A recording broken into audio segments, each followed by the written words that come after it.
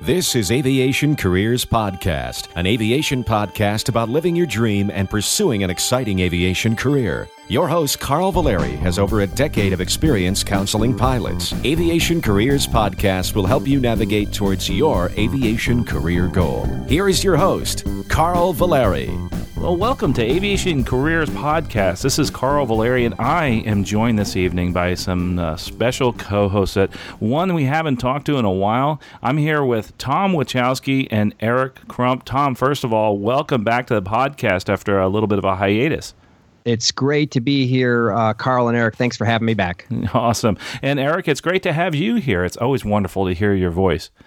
Honestly, Carl, the only reason I got on for this podcast was because Tom was coming back. And if it hadn't been for that, I wouldn't have joined you at all. Because clearly we all know that I do value Tom. Carl is kind of a... No, I love you too, Carl. I love you. So I was hoping. I hope he was just kidding. I was going to hit the hang up button on you. I'm just kidding. I would never do that to Eric Crump. Carl knows where I live. There's no way. You never want to make somebody mad if they know where you live. No, that's for sure. We are actually so excited to be here this evening. Wonderful to have all three of us here this evening because I've been hearing from people, when's Tom going to come back out and when we're going to have Eric and you on at the same time. Unfortunately, Paul hasn't been able to join us this evening because he's flying a whole bunch, and that's good. That's good for his career. But first, I believe that's what we call living the dream. Living the dream, yes. Living the dream. Yeah, I think he's living it a little bit too much. Sounds like might be getting a little bit burnt out. I'm not sure, but it beats working for a living. It actually does. It really does. And I'm glad you said that, Tom, because one of the comments we've been getting quite a bit lately is that people are listeners, you that's listening right now, likes the fact that we're very positive about our jobs because we like them, but you also like the fact that we bring in all the challenges within the career. I like to put a positive spin on things, but you know what? You can find all the negative stuff that you want on the internet. And as we've said in the past, try to ignore the bad stuff. My theory of negativity holds true, I think, to today. It's there's so many people out there. There's so many people that are negative.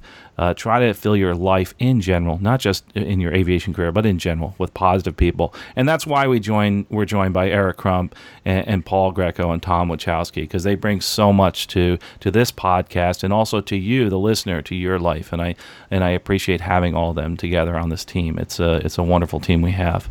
But with that said, before we get started, a couple things, announcements and a couple things to clean up. Coaching, I hear from you, a lot of emails. We are really been very busy with coaching. There are so many interviews going on right now. And of course, in our career coaching, it's not just coaching for your future career. It's also interview preparation. We do resume review and cover letter review. So if you're going to set up a coaching session, make sure you send me your cover letter, your interview, your resume, your application, say, that you have for the airline or wherever you're going to work. Send that to us so we can review that and anything else that you want to do in social media. It's been wonderful working with everybody, and I know it's been a challenge getting into our schedule. If you can't get into our schedule, gosh, there's so many people out there that are so helpful, and we can hook you up with some other organizations that do some coaching, etc. Along the lines with coaching, quick announcement. We also, we haven't really mentioned this much, but we have a great, wonderful coach that's hasn't been really announced as a coach here on Aviation Careers Podcast. So we kind of want to put that forth today. And that's actually Eric Crump, who is very involved in education, collegiate training and collegiate, your bachelor's, your associates, your master's, and understanding what you need to do to go forward with your career there, but also in the training environment. And Eric, you have quite a background in the training environment and the collegiate environment.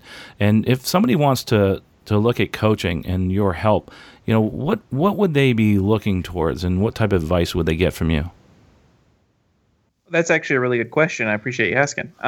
So I've said this on the podcast before. I love how much opportunity there are for people to come to Carl and Paul and everybody else for that matter and ask questions. And it's usually focused on career coaching.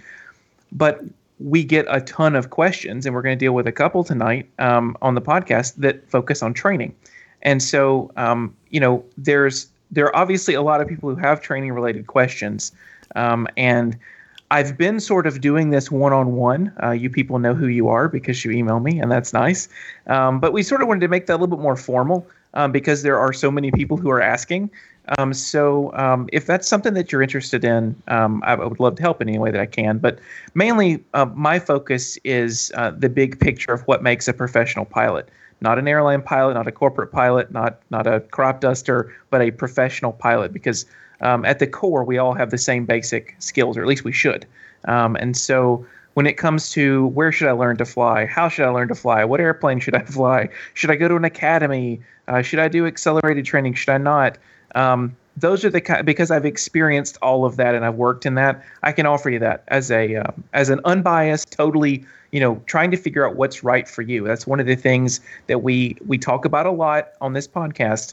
It's one thing to for me or Tom or Carl to say this is what we did, but it's a totally different thing when we say, what is it that you actually want to do? And then let's find the right solution for you specifically, because no one can follow my exact same path and be as happy with it as I was, because it was my path, and I want yours to be yours individually also. So that's me. That's what I'm here for. And I'm glad you said that, Eric, because one of the things that you can do during the coaching sessions, and something I think we forget to mention, is that there is so much information that's private, personal, confidential, that we can't talk about, obviously, answering these questions. And your life is so specific and so important to us and your career and moving forward in your education, in your training. And that's what Eric can do for you. And you can look at that in the coaching page on our website, Aviation Careers Podcast, and sign up for an hour of coaching. Basically, your first hour is free if you pay for an hour. So basically, there's 2 hours of coaching you get right away for the price of one. I will say one thing. Eric talked about an unbiased opinion. He's not here to sell his program or somebody else's, and that's what's wonderful about coming to us on these personal coaching sessions that we've been doing, is that we want what's best for you. And I will say something that is, in these sessions, although we try to be as diplomatic as possible, we're going to give you some information that can be sometimes tough to swallow, but we're going to work through that. We're going to work through those challenges you have in your career, in your training, etc., and we're going to help you move forward. So you're going to truly get an unbiased opinion. The good thing about Eric and Tom, myself, Paul, is that we tried to make this positive feedback. We're not going to be berating you, but we're going to let you know right off the bat that, and it's believe me, it's uncomfortable for me, and I'm sure Eric can say this too, and Tom, when I'm trying to tell you something that's going to look negative either in your resume, etc., it's so hard for us to say that, but we do it because we really care about you, and we care about you moving forward in your career. So we appreciate Eric putting that forward. That's wonderful. So that's the announcement on that side. If you want to contact us there, it's easy. aviationcareerspodcast.com and /coaching. Also, I think, Eric, you had another announcement. Is that true? I just wanted to brag on somebody. We talked about keeping things positive. I mean, there's nothing more positive than success stories, and I do love success stories. And I just got to brag on somebody, and I know that you listen, so try not to get too embarrassed. But I didn't ask for your permission, so sorry. I'm going to brag on you anyway. But one of our students started our collegiate program this last semester in August, and has just done a tremendous job. Immigrant from Cuba, English not his first language, had a hard time at the beginning just trying to get through the language barrier. Tons of extra study, personal time, working on it, studying it, practicing radio calls. I have been blown away by the amount of dedication from this guy.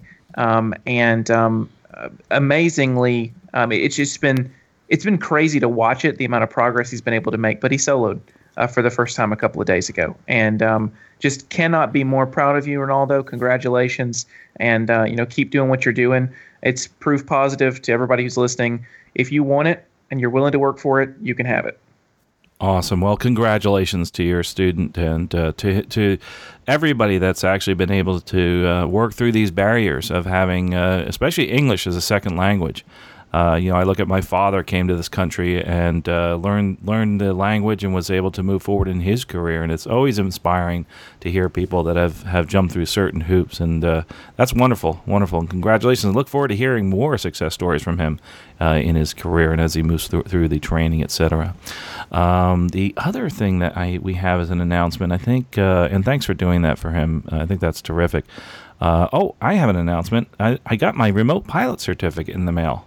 Actually, a few days back, and it looks rather different. And if you're wondering about the remote pilot certificate, go to Stuck Mic Avcast. We did a whole episode on how to get your remote pilot certificate. As a matter of fact, the person that did the presentation was Ryan Wallace. Dr. Wallace is actually a professor over at Polk State College, and he does quite a bit of work in the remote piloting and does a lot of research there. And he has a great presentation, so please check that out. So I got my email. That's the UAS, right? Is it a rating or what is it? Yes. An edition? Okay. So it's an actual pilot. It's a certificate, and it's a separate certificate. And you get that. It's plastic. It doesn't look like the other ones. It has like a green, light blue, and a dark blue. And it says it's a remote pilot certificate with a number and a date of issuance.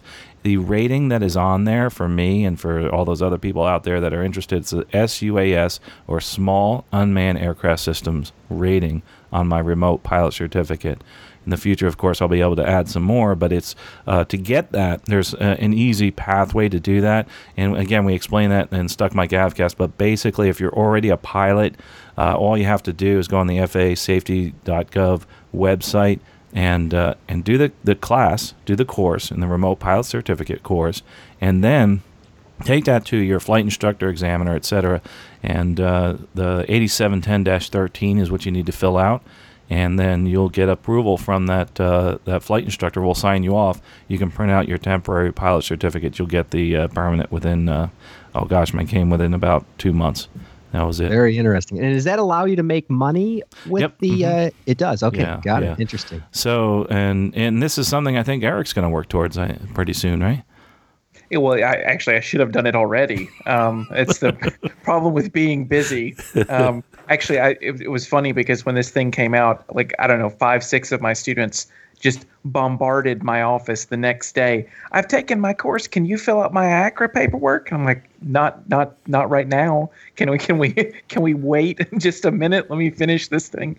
But a lot of people are getting into it. Certainly, a lot of our students are heading down that direction also. And like you said, if you already have a pilot certificate, it's as simple as taking the FA Safety Online course, and then actually the ones I've done, I think the entire process on my end as the recommending instructor takes about 15 minutes max. So it's really easy to do. It's just an effort, to categorize who all's doing this and make sure that everybody knows what the operational rules are. So. Speaking of the operational rules, you have to know those, and you really need to. I know this is kind of the feedback I've been getting because I've been doing some seminars on how to get the remote pilot certificate. We have, like I said, that hour-long podcast on Stuck Mic Avcast. And some of the people that are not pilots that want to get the remote pilot certificate and want to sit for the exam, the complaints I've been getting are the fact that there is a lot of information they need to know. You will need to know how to do airspace. You'll need to know how to navigate through airspace, the types of airspace, and also aerodynamics. Not to the level of the private pilot, but some aerodynamics. You also will need to know different things that you wouldn't normally need to know as a hobbyist. And the reason you're doing that is you're operating in the same system that other aircraft are operating within.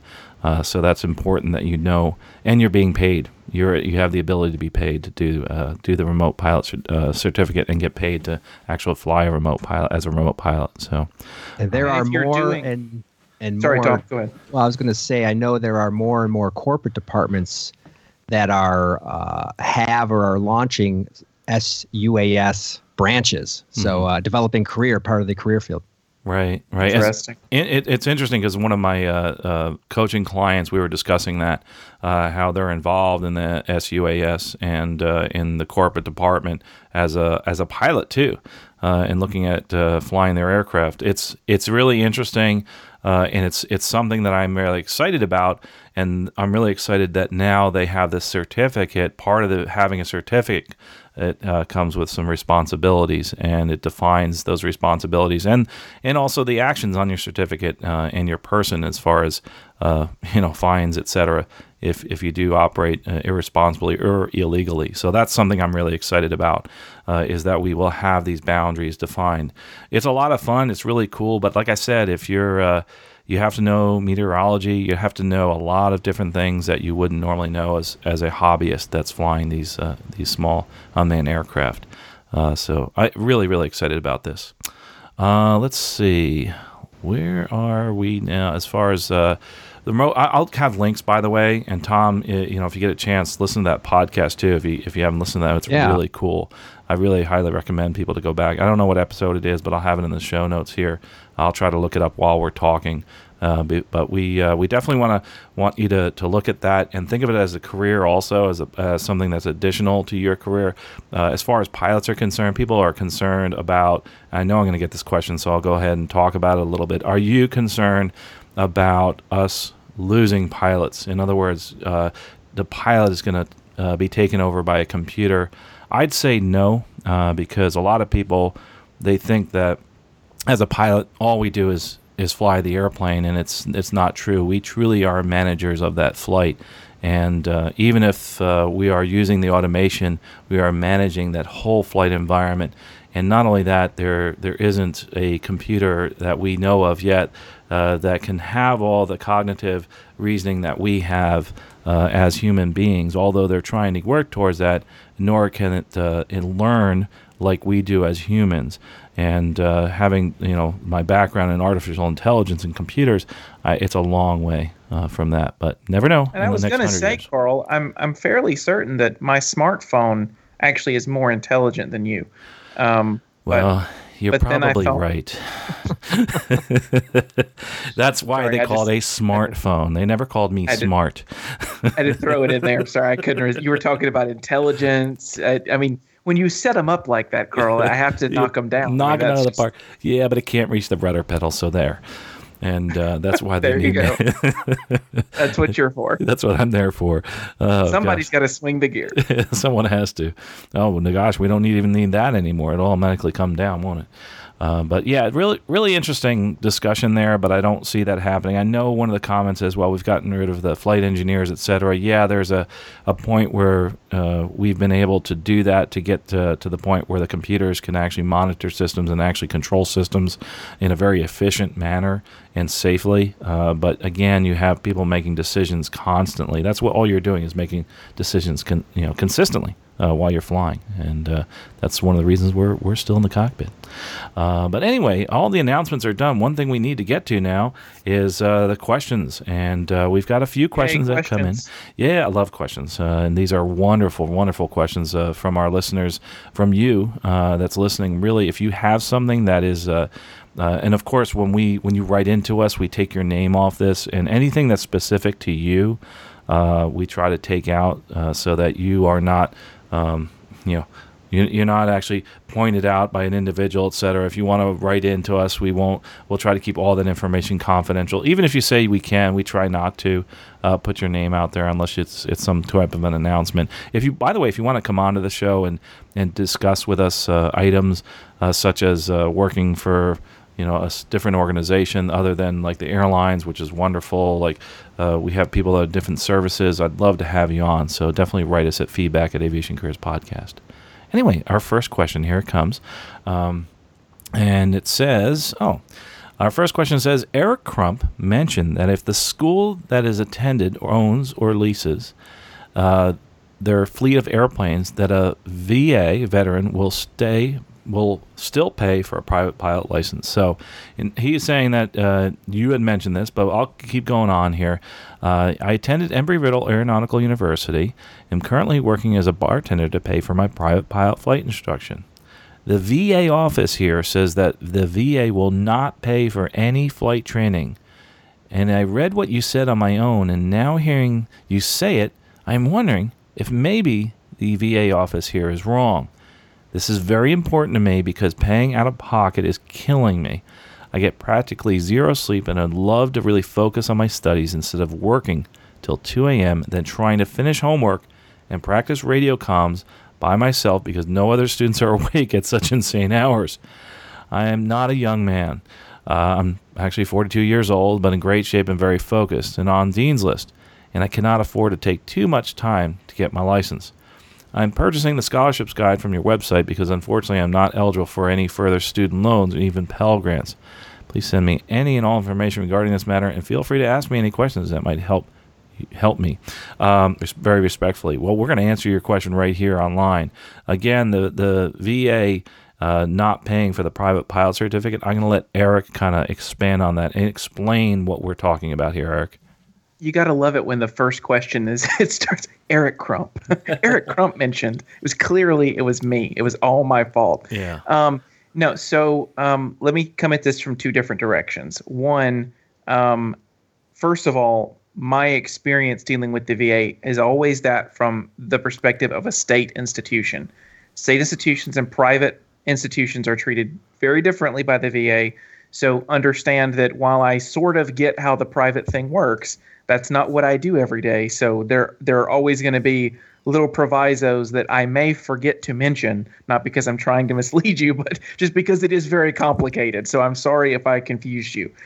When it comes to Embry-Riddle specifically, I know and have known several veterans who have attended Embry-Riddle and received VA funds for their flight training. So if for that perspective, this is going to depend on what degree program you're enrolled in. It'll depend on whether you're full-time or part-time. There's so many different things that go into that. So I don't know that it's as black and white as, is the VA office wrong?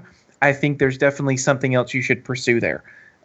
Because I know specifically of people who went to Embry-Riddle for a semester or for a year, specifically because they eventually came to my program. So I know their experience, and I know that they received funding. I can tell you, though, from the private institution perspective, there is an annual cap on the amount of money that the VA will pay for private institutions, whereas public institutions don't have that cap. So there are issues there, too. While I would definitely take that particular question back to the VA or to the VA office at your institution and try to, work out specifically based on your situation, if it is this way, why is it this way, and get a good firm answer.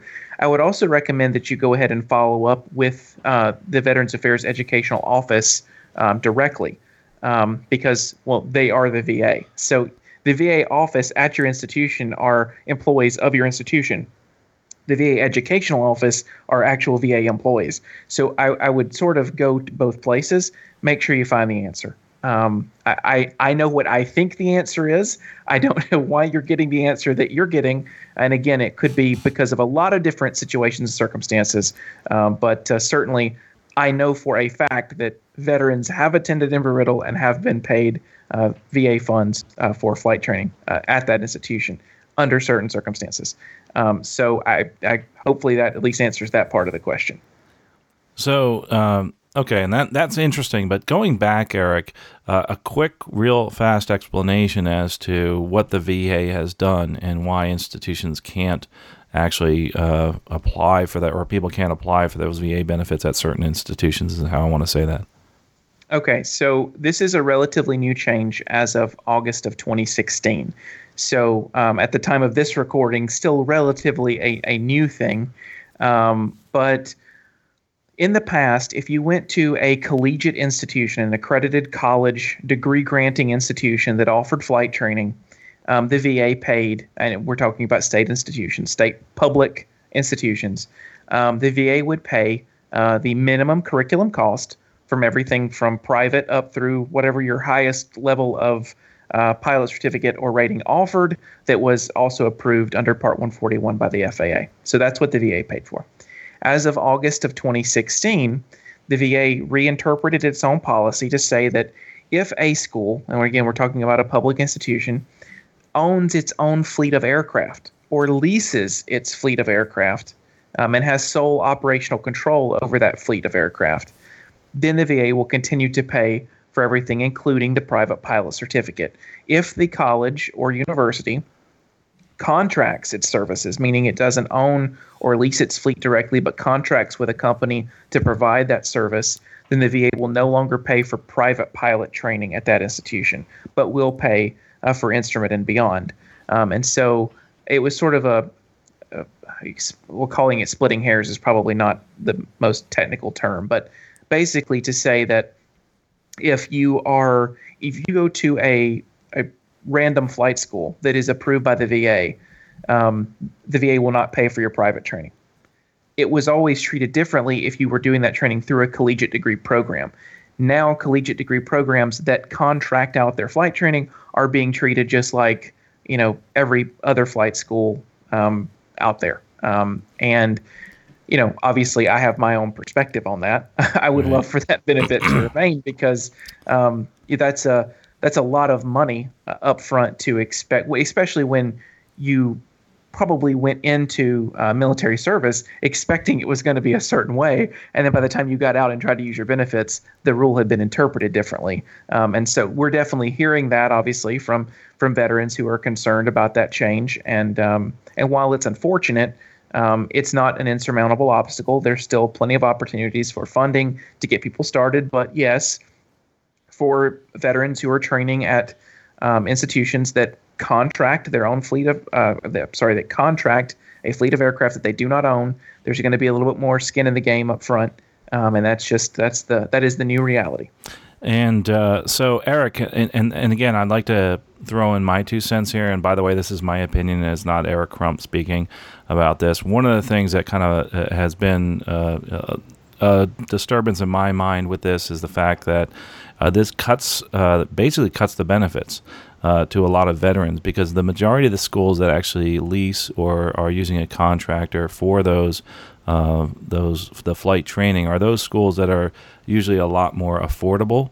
And that's the reason a lot of these folks that come out of the military go to some of these schools. They can't afford to go to some of the institutions that are much more expensive.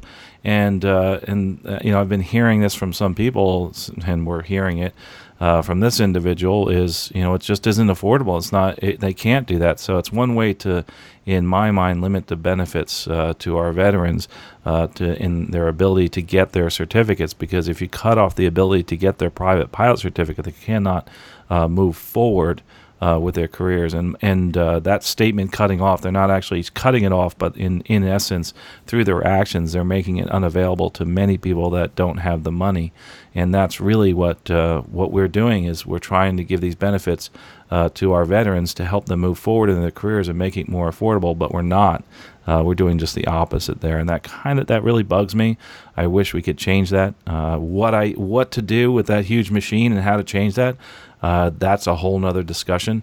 I think it's a little more political than anything else, so we leave that for other shows, not for ours. But it bugs me that here's people have served and they won't be able to access their VA benefits for certain things, especially the private pilot certificate.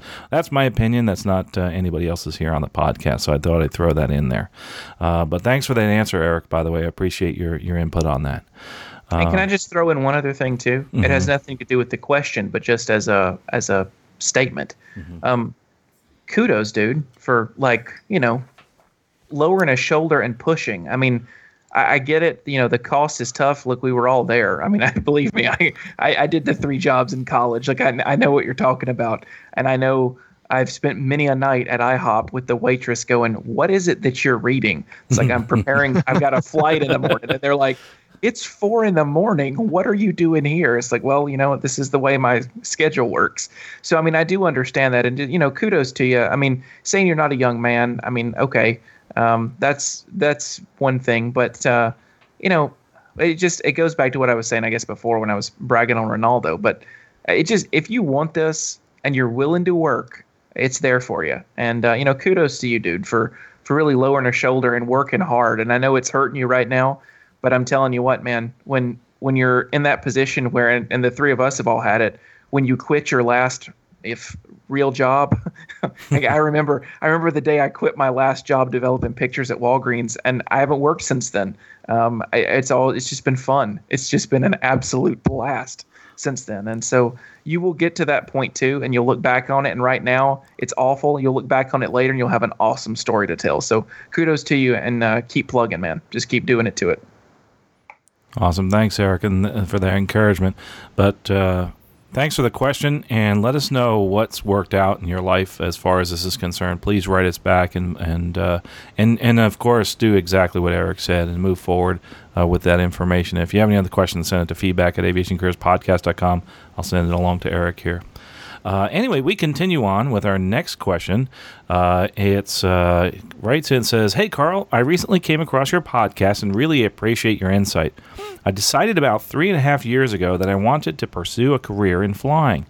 I had looked into an accelerated program but found the lump sum loan staring at me a bit intimidating. I can understand that. I moved forward taking lessons as I could when weather/money permitted. I finished my private pilot certificate in 1.5 years. Now, a little over a year later, with my private pilot certificate, I'm about halfway done with my instrument rating. I thought I'd have my CFII now and would be teaching. Haha, as she says. I will say we all work on it's a different schedule. No matter what, you think you can get done at a certain date, it always changes. Sometimes it's earlier, sometimes it's later. So don't feel bad about that. Welcome to aviation. Exactly. Welcome to aviation. She continues, now almost 3 years later, here's my dilemma. My dad and I had gone in together on a Piper Comanche to build time and do training in. The CFII we used a couple of times was concerned with the reliability of the needles, instrument flying, as they sometimes stick and the DG is slow to spin up and maintain heading on climb out. There would be a bit more setback with maintenance on getting the Comanche IFR ready. I like flying the Comanche, but I'm wondering if I jumped the gun on the purchase. By the way, Comanche, twin Comanche, oh man, if you want to sell it, let me know. No, I better not say that. My wife will shoot me. Anyway, she continues. My dad. I'll go in on it with you if Tom pays my part. Hey, I'll Tom. buy the $100 hamburger lunch. How about that? As you can tell, there's a lot of Comanche fans out there. What a great aircraft. Fast airplane. Just a wonderful plane. Really cool for training, too. Anyway, she continues. My dad offered to buy my share. With a slower moving state of achieving a career in flying due to matching up funds and schedules and such, the ATP or similar program is looking very nice. A structured program where I could focus all my energy on just accomplishing that goal. With that background, here is what I'm considering and could use some input. I'm a 28-year-old female. I'm considering pulling a loan out through either American Flyers or ATP. I'm also nervous about pulling the loan out and facing career development hurdles with being a female and wanting to have kids and a family. Have you seen or noticed significant issues with women entering the aviation world while trying to balance a family life? I feel like it would be different for females compared to males, or am I giving this concerns too much weight? I definitely want to talk about that, but she continues. With trying to foresee the pros and cons of that situation, I started looking into going back to school and applying for a master's or a physical therapy program as another option, which would be a solid 4 to 5 years to complete. With this route, I would just fly for fun on the side and maybe pursue being a flight instructor down the road. If I decide to go back to school, I would need to enroll full-time this coming January to get the ball rolling. If you don't go back to school, I'd like to take the plunge, pull out the loan, and jump into accelerated flight training by March of 2017. Any insights are greatly appreciated as I balance these options and try to anticipate outcomes. Well, there's a lot there and some great questions. But I think you should make Tom answer this one. Just Tom. Fix it, Tom. Fix it. Fix it. And she asks, as far as females, etc. There's a whole thing there. We've had other people on this podcast and females on the podcast talking about their careers and raising a family, etc. There are certain challenges, and I know this is one of the things that we discuss. It's an uncomfortable situation to talk about, and that's the fact that if you're starting a family, there are certain challenges females have that males don't. Number one, if you're having babies, the female obviously has babies, and that might make you spend some time away from work. But with that said, there are other families, that I know very personally of, that go through the adoption process, which can be a very long and strenuous task there too. They all have their challenges. So as far as the physical aspect of being able to have children and raise a family, companies are actually doing a much better job now, complying with certain needs of both parents and helping them move forward with their careers and taking care of their children, and that's the one cool thing about working for a larger company, especially with the airlines, is they are very helpful there and have some very defined procedures for going through the process of having kids, etc. I will do this, so I will say that I am going to try to get somebody else on, and I know a couple of people have had families and have gone through the whole aviation career while they were building a family. And I know one in particular has been wanting to come back on the show, so I definitely will have her back on to talk a little bit about that and the challenge of that career development, et cetera, and the pros and cons there. So that aside, there's a couple things here as far as, taking the jump, et cetera, into that career and looking at jumping into a program where you are looking at a couple of years and a lot of money, or another program that's like 4 to 5 years, which is a different career field and a lot of money, but you're putting off your aviation career. With the airlines and in general, that's the only downside is you lose a certain amount of seniority. There are many other options in aviation, and one of them being especially in the corporate environment. And Tom, I'd like you to talk a little bit about that as far as the challenges in the corporate environment and what type of procedures they may have in place for those people that are raising families. Because I think you're in the corporate environment raising a family right now. Very much so. But I tell you what I hear or I see as I read and as I heard as I listened to you, Carl, she wants to do aviation. It's very clear in the phraseology there. And so as I listened to you and followed along with my eyes and reading that, she's 28. And let's say she goes for aviation, whatever path that is, but we'll assume it's a path that gets her into the cockpit. She's 28. And if she goes airline, she, as of right now, would have to retire at 65, right? Mm-hmm. So if I'm doing the math right, that's 37 years of runway ahead of her. I'm not really too concerned about jumping in, grabbing this loan, getting it done, getting the hours, getting on with the career, because she has 37, almost 4 decades to take care of this financial aspect. And where we are in this industry right now, I think she'll be okay taking that gamble financially, because I think there's a good 10 years of momentum left in this hiring, maybe not frenzy, but opportunity. So I hear, I want to fly.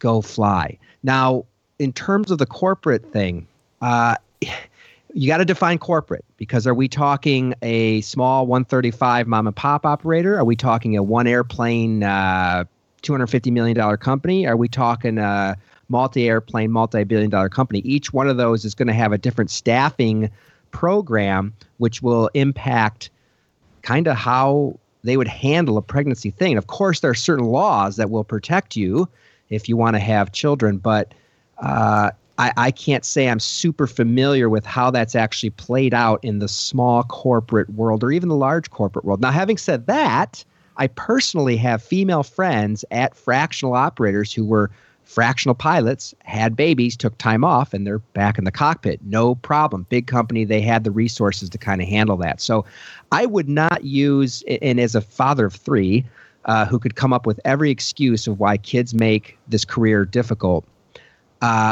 go for it. I would say go for it. You have so much runway. There are options to get around or handle or work with this kid thing. And I hear and smell aviation in your question. So I'd say go. Tom, I'm glad you said that, because if you notice, what she said as far as wanting to be a flight instructor, maybe doing that route, if you're going to be sitting there the rest of your life saying to yourself, maybe I should have went for it, and this is your opportunity to jump in and go for it and get it done. And I like, Tom, how you brought in the financial aspect. We've talked about this so many times, and there's a really cool website. I have to find it and get the link to it.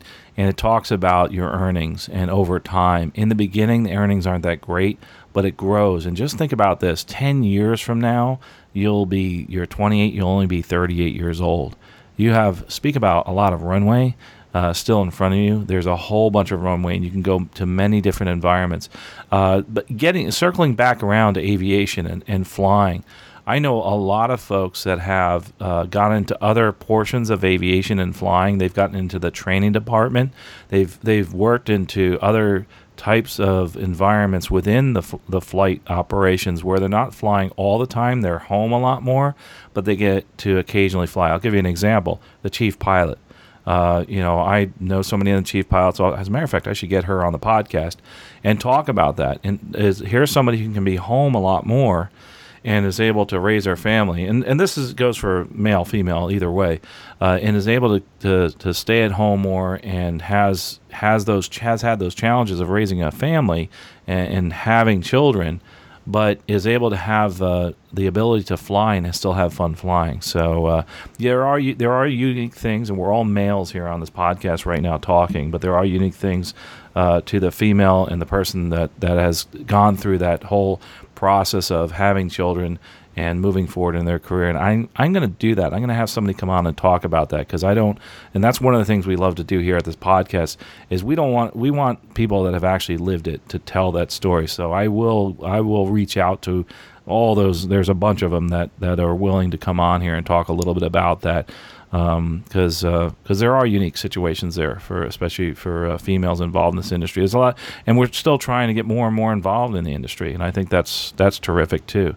What you said, Tom, though, is very true. Really, this is somebody who loves flying and wants to continue on there. Going back to the Twin Comanche, I really would like to buy that for me. I'm just kidding. No, I can't. I can't do that. I just got rid of all my little toys. I can't go back to it, but this is a wonderful thing.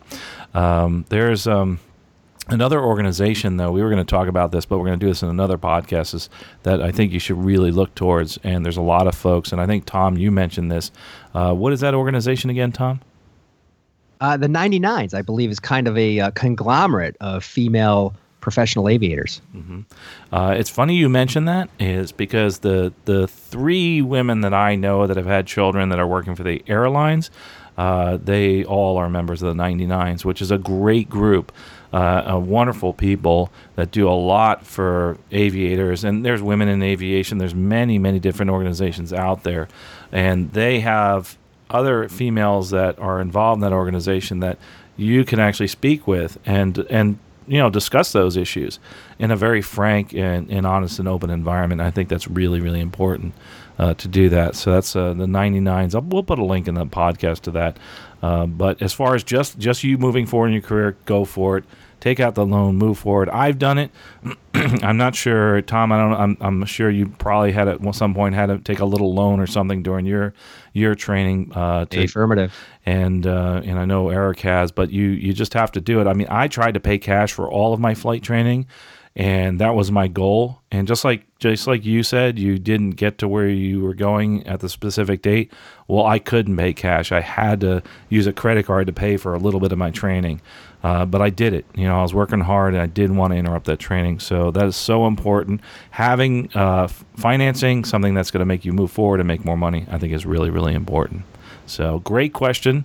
We are going to continue to work on having some of those female pilots that I've had on before, and some others to talk more about the challenges in a career. And yes, I think you might be worrying about it a little bit too much, because there are a lot of people have actually paved the path in front of you, and have actually enabled more women to get into the aviation environment, in the airlines, in the corporate world, and we're definitely going to have some more of those on. That's for sure. Anyway, thanks so much for that question. That was an awesome and challenging question for me and for the rest of the folks here on the podcast, since we are all males, and that is a very female-specific type of question. I love this, and I love the challenging questions that you send to us, so please send more. I love it. Anyway, moving right along, here is our last question for this evening, so we'll try to get this one in. It says, I have a question that I've been searching for the answer for quite some time now. After many Google searches and calls to various companies, I'm unable to get a clear answer, so I'm turning to you as a final resort. Here's my question. This is a good one, a good challenging question. I am planning to move to another state in a few months to attend a college where I will be studying aviation management, as well as working on my ratings to become a CFI. While attending school, I will be working, however. I would like to get a job at a nearby airport. I have my Class A commercial driver's license and have been driving semis for several years. I thought there would be jobs requiring the Class A license at an airport, but I have not been able to get a clear answer. There are many Class B jobs like buses, limos, etc., but those do not pay as well as a Class A job. I realize that this is probably outside of the careers you focus on, but if you have any information regarding this, I would be most appreciative. I'm working on my private pilot license right now with the end goal of flying for the airline someday. I stumbled on Stuck Mike Avcast by accident, which led me to Aviation Careers Podcast. I can't express just how helpful they've been to me while I've been trying to decide which direction I want to go. My brother is also a student pilot, and I was able to turn him on to both podcasts, which unsurprisingly he loves. Thanks again for all that you do for us aspiring pilots. Please give my regards to Eric, Paul, and the rest of the Aviation Careers Podcast crew. Well, gosh, I appreciate that question, and I'm glad it's actually affecting your life in a very positive way. Interesting that you asked this question, and I think this is serendipitous, but I just had a conversation with a gentleman who is a driver for the county at the airport, and we were discussing careers, and I had mentioned I do this Aviation Careers Podcast, and I started. I'm actually very interested in everybody's career, so I started asking about driving, and he was telling me that job that he has, actually he makes really good money working for. And now again, this is for the county, and this is for a bus line, but he actually works at the airport. Driving the bus at the airport, and is making really good money, comparable, he said, to some of his friends with a Class A license. He did admit, though, that with a Class A license, they can make really, really good money. And I have students, many students that have driven semis. I tell you what, that is a tough job. It's very similar to flying for like an airline, where you do driving for a long time and overnights, etc. But you can't. I don't think you're going to ever find a job, I could be wrong, that's going to make as much as a Class A, especially if you're doing, you're doing all across the state. You're doing interstate. It's going to pay a little bit more if you're. You could do local, less than load LTL and make the same amount of money as somebody, I think, with a Class B in certain jobs. So. But in general, you're right. The Class B license, you're not going to make quite as much. There are other jobs at the airport that you can get into, but again, like you said, they don't quite pay as much. It seems like usually the county is where you need to look for, or the state. Tom and Eric, did you have any other ideas as far as searching as far as those type of jobs at the airport, or airport jobs in general? Eric, I guess you can go first. Well, the only thing I was thinking when I was reading this question is it wouldn't be an airport job specifically, but your fuel suppliers who bring the fuel to the airport. This is not the fuel truck that goes and actually fills up the aircraft. But again, that's a semi-load. Just like bringing gas to a gas station for cars. Those fuel supply companies do actually have a friend back in my hometown, and that's what he's the chief accountant, if you will. For a huge fuel service company, and it's a really fascinating thing. I mean, it's a totally separate topic for another day, but just how that stuff gets around from the refinery to the supply depots, and how it gets to where it's going from there. But I mean, I'm sure if you're driving semis, you already know about that. It's not so much an airport job in the strictest sense, but if you're working fuel supply and you're bringing the fuel to the airport, at least you're still on airport property. It was the first thing that popped in my head, probably just because of knowing the guy who does that back home. Interesting. And Tom, do you have any input there? Maybe you could help him out with that. The only thing I think of as I read that and listened was, I know at my airport, I have to go to the airport administration office to get certain credentials to move about the airport. And that might be a resource for him to check.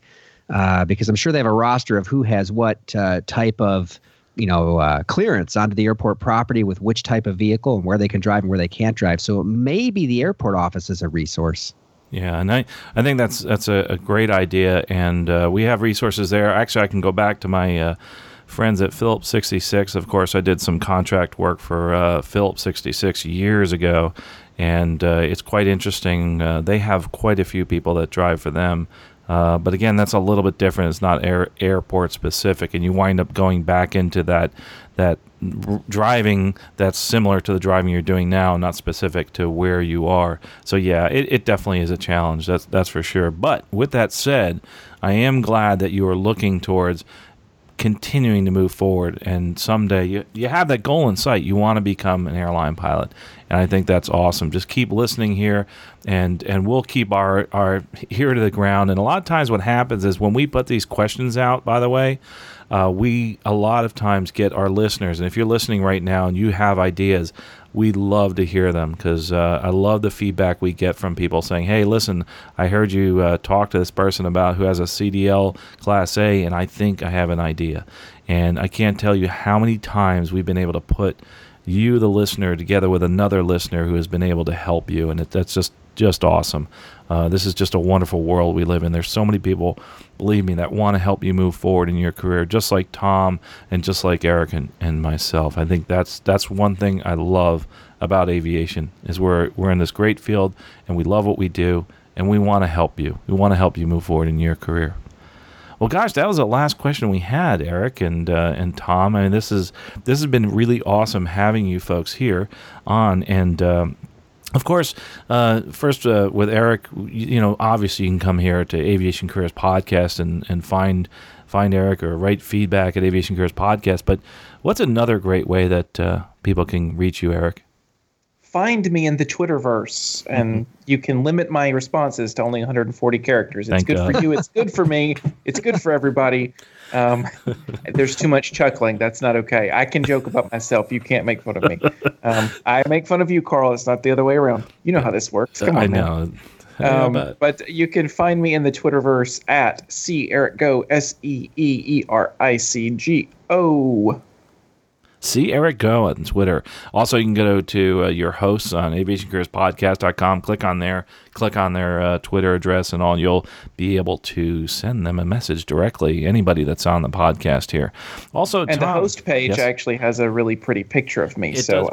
Any picture of you. If you want to view a picture of me, do that one. The picture on Twitter is a little outdated. just a little bit. I have to go look. I forget which one we have of you. Is it in the airplane flying, with that cheesy smile? Yeah, that's the one. Yeah, big cheesy smile. Yeah, every time you're in an airplane, you have a big cheesy smile, I noticed, Eric. I pretty much have that smile all the time. I mean, that's pretty much my generic facial expression. Well, awesome. Thanks. And Tom, what's the best way that people can reach you other than feedback at Aviation Careers Podcast?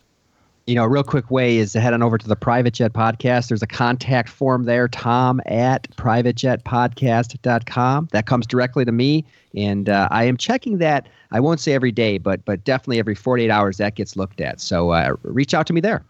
Yeah, and speaking of that, Tom hasn't been on for a while, so let's just talk about that Private Jet Podcast. Check it out. It's a great podcast.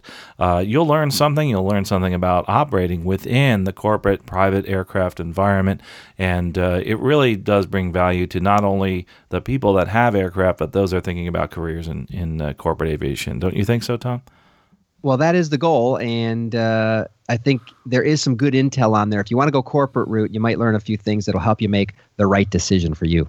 And awesome. Tom is actually an honorary professor at Polk State Aerospace. He doesn't even know this, but so many of his podcasts are so legit that we actually use them as learning resources. No kidding. Wow. Yeah, particularly your SMS episode was really, really good. I mean, it was absolutely one of my favorite SMS podcasts I've ever listened to in my life. So it's actually, we include that stuff. And honestly, Tom, other than the podcast that I'm on here, yours is my favorite. Well, I appreciate that. Was that the one with Dr. Goodhart? Yes, safety programs. Yeah, it was really, really good. I loved that one. And we actually use it in class. So thanks for what you do. It's awesome stuff. Good. Great. I'm glad it's useful. And also, by the way, if you want to hear Dr. Goodhart talk about his career in safety and talking about safety management systems careers, he had some great insight. And we actually had him on the show, maybe a couple of years ago, some terrific insight on what you should do to move forward in a career in safety. And you'd be surprised at his answer. So I really encourage you to go back and listen to that episode. We'll have the link to that. And, of course, you can go to the past episodes to find that. Of course, with me, it's easy to find me at aviationcareerspodcast.com. Also, run over to Stuck Mic Avcast. We talked about getting a remote pilot certificate. We talk a lot more there about it, and that's kind of a fun podcast about general aviation. A little more specific on technical aspects. This is more careers oriented. Also, remember, here at Aviation Careers Podcast, we like to talk about all careers in aviation. Right now, there's been a huge push into the hiring at the regionals and at the majors, so we've been kind of focusing on that quite a bit in the past year or so, but we're trying to get back to those roots. But the questions just keep coming in, and I love hearing from you, and I really appreciate the questions that you've given us. Well, Tom and Eric, I just am tickled to death to have both of you on again. Yeah, this was fun. Yeah, and thanks, Carl. Always fun. I would just love to have you guys back on and talk some more, and it's so encouraging to hear both of you, and you bring so much to the show, and I really appreciate that. I wanted to tell Paul about that too, and after reaching some incredible milestones here with Aviation Careers, I really hope that this is helpful to you, the listener, and I'd love to hear your feedback, and what we've done here is put something together that I think will not just motivate you, but also give you some information that is actually actionable. Things that you can do after this podcast. As a matter of fact, let me leave you with this. If there's anything that you've heard today that you think would help you in your career, why don't you take that information and do something now, do something today that will help you move forward in your career. Take that little nugget of information, write it down, make a note that you're going to look into something that we talked about. Hey, maybe even write down an answer to one of the questions that was asked here. But do something today that will help you move forward in your career. And from myself and Tom Wachowski, Eric Crump, really appreciate your listening. We'll talk to you next episode. You have been listening to Aviation Careers Podcast, an aviation podcast about living your dream and pursuing an exciting aviation career. This aviation podcast is produced by the Valeri Aviation Corporation. Although host or guests may receive compensation for products and services discussed in this podcast, compensation never influences our opinion. Before purchasing any product or service, you should always do your own research. Music by Billy Wheeler. All rights reserved.